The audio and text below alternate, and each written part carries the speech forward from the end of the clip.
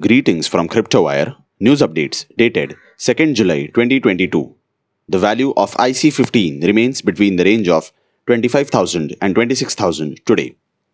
Tether, Bitcoin, Ethereum, Binance USD and USD Coin have been traded the most by volume in the last 24 hours. Cryptocurrencies fell down today.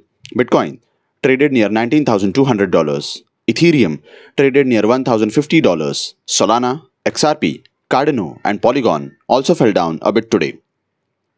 Crypto broker Voyager Digital has suspended all of its tradings, deposits, withdrawals, loyalty rewards and debit card due to the market conditions.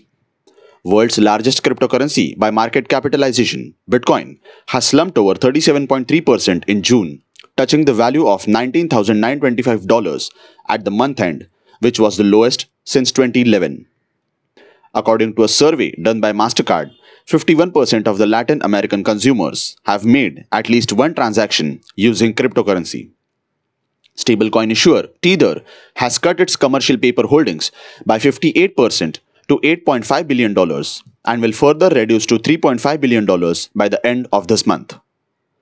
Ignite, the company which made the Cosmos blockchain ecosystem, has cut off its 50% employees for cost cutting. Hundreds of Bored Ape owners have signed up for a new NFT licensing marketplace named Bored Jobs.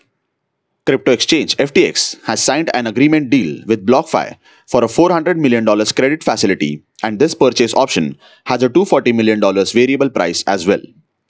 Restrictions on Russia from US, UK, European Union and some crypto exchanges continue in the ongoing war between Russia and Ukraine. More updates.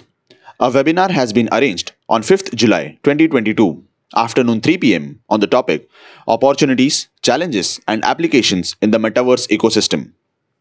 For more updates, do follow our Facebook, Instagram, Twitter and YouTube pages of CryptoWire, social media ID @RealCryptoWire.